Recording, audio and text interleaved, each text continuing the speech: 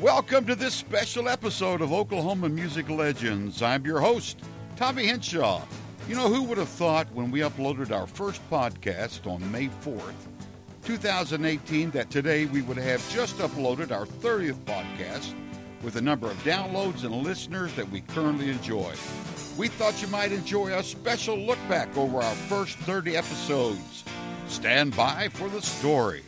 Our mission statement remains unchanged from the very beginning. The story to us is the music. To the very best of our ability, we will only convey from where the artist came, their formative years, who or what was their musical influence, who helped them along their way, especially if it was another Oklahoma music maker, what they were able to accomplish with their music, and did they ever help another Oklahoma music maker along their way. Plus, we're always on the lookout for an obscure fact or just a funny or good story. We won't attempt to sell you anything. We'll only bring you the best stories we possibly can, including special insights on our incredible Oklahoma music makers. All we will ever ask is that you share our podcast with your friends. Let us know via the contact page on our website, oklahomamusiclegends.com, if you have an idea for a story or an Oklahoma music maker you would like us to look into doing. Let us hear from you.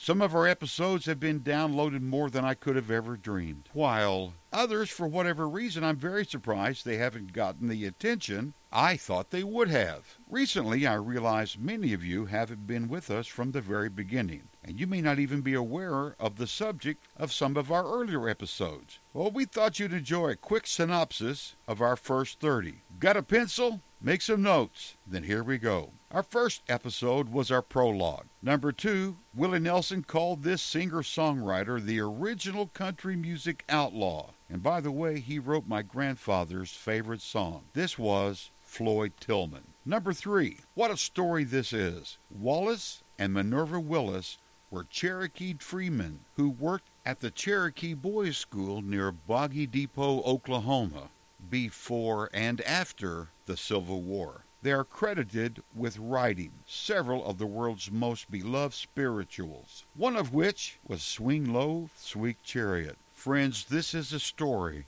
that is crying out and waiting, just waiting to be made into a movie. Number 4, singer-songwriter Carl Ballou wrote and performed some of the world's very best cry in your beer, jukebox-hugging country songs. He also wrote one of my very favorites, entitled, Am I That Easy to Forget? Number 5, I heard Vince Gill told the guitar session players in a Nashville studio the only reason they had a job is because the best guitar player in the country is home on his farm in Claremore, Oklahoma. Vince Gill went to and sang Go High on That Mountain at this Oklahoman's funeral. Friends, this was the incredible Tommy Allsup. Our 6th episode is about Hoyt Axton and his mother, May Boren. Hoyt Axton was a great songwriter, singer, and actor, but his mother, May Boren, co-wrote an iconic song and was among the most influential people in Nashville. Don't believe me? Ask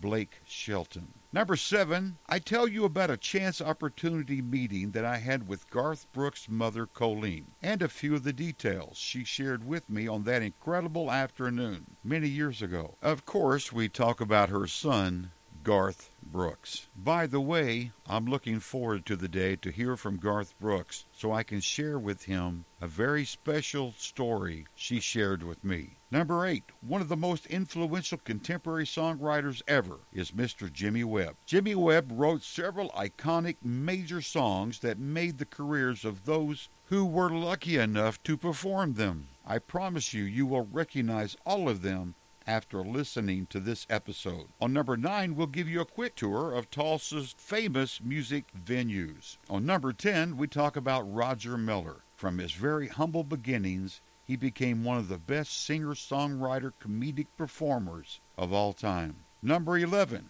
Sheb Wooley, a close friend and a cousin by marriage of Roger Miller's. He was Roger's main music inspiration. He became a good singer-songwriter, performer, and famous actor on his own. He had several hit songs under his pseudonym, Ben Colder. With episodes number 12, 14, 15, and 16, we chronicle the career of one of rock and roll's very best talents, Tulsa's own Claude Russell Bridges. Confused? I know you will recognize him by his stage name, Leon Russell. Number 13, Eric Clapton said of this Oklahoma music maker, J.J. Cale was the man he most wanted to pattern his guitar playing and to sound like. Number 14 tells the romantic story of one of music's best love song singer-songwriters, David Gates of Bread fame. Episodes 18 through 21 are an historical record of the days of the winter tour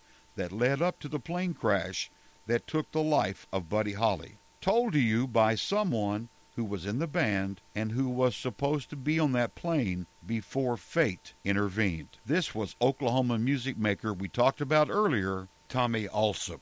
Number 22 is about the woman who broke through the glass ceiling, tore down the barriers, and the status quo for all female performers to follow through. This, my friends, is Wanda Jackson. Number 23, country music star Mel McDaniel took the long road from Okmulgee, Oklahoma to Nashville via Alaska. He had several hit songs, but he had a super hit song that stayed number one on the country charts for 28 consecutive weeks. Well, number 24, when it comes to blues guitar players, his name is always mentioned among the very best. Friends, this is Elvin Bishop. Number 25 is the story of a performer who turned his talent into becoming one of America's most acclaimed country music disc jockeys. Of course, I'm referring to my pal, Billy Parker. Number 26, this Oklahoma singer-songwriter worked hard for his acclaim and now is a superstar despite his honesty to say exactly what's on his mind, making no apologies for being patriotic and performing weeks each year on USO tours. This is the real Toby Keith. Number 27. Who of you knew that 2 of the 4 members of the most acclaimed instrumental supergroup of all time, the Ventures, were from Oklahoma before you heard this podcast? Go ahead, raise your hands. Who knew that later a Vox organ player from Bartlesville, Oklahoma would join the Ventures? Go ahead and put your hands down. Number 28. On this episode, we spotlight 3 different Oklahoma music acts. A group, a cowboy, and the first of 5 rock and rollers who graduated from Tulsa's Will Rogers High School in an 8-year span. Number 29, here we tell the story of 4 performers who believed by telling the public they were from Oklahoma would only increase their credibility with their audience. Most recently, number 30, while he may not technically be from our state, but by using every other measuring stick, he is an Oklahoman. This, my friends, is Roy Clark. Well, the first 30 have been an incredible learning experience and journey for us. We're working on some great stories for upcoming episodes, including a very special interview we did that will air for Veterans Day. We want to thank all who have joined our Oklahoma Music Legends Facebook page, and we're proud to have followers in Texas, Arkansas, Missouri, Kansas, Tennessee, Indiana, Illinois, California, England, Ireland, Japan, Taiwan, Korea, Thailand, Kentucky, and of course right here in Oklahoma, at least that we know of. We hope you have enjoyed hearing them as much as we have bringing them to you. Friends, here's to the next 30. I can't wait. You've been listening to Oklahoma Music Legends. Tell your friends they can find us on Spotify, iTunes, Buzzsprout, Stitcher, and on Google Music Play. Also on our website, oklahomamusiclegends.com. Click on the podcast page link and you can see and choose from any of our podcasts. Please like our Oklahoma Music Legends Facebook page, and we'll keep you up to date. For Oklahoma Music Legends, I'm Tommy Henshaw. Thanks for listening.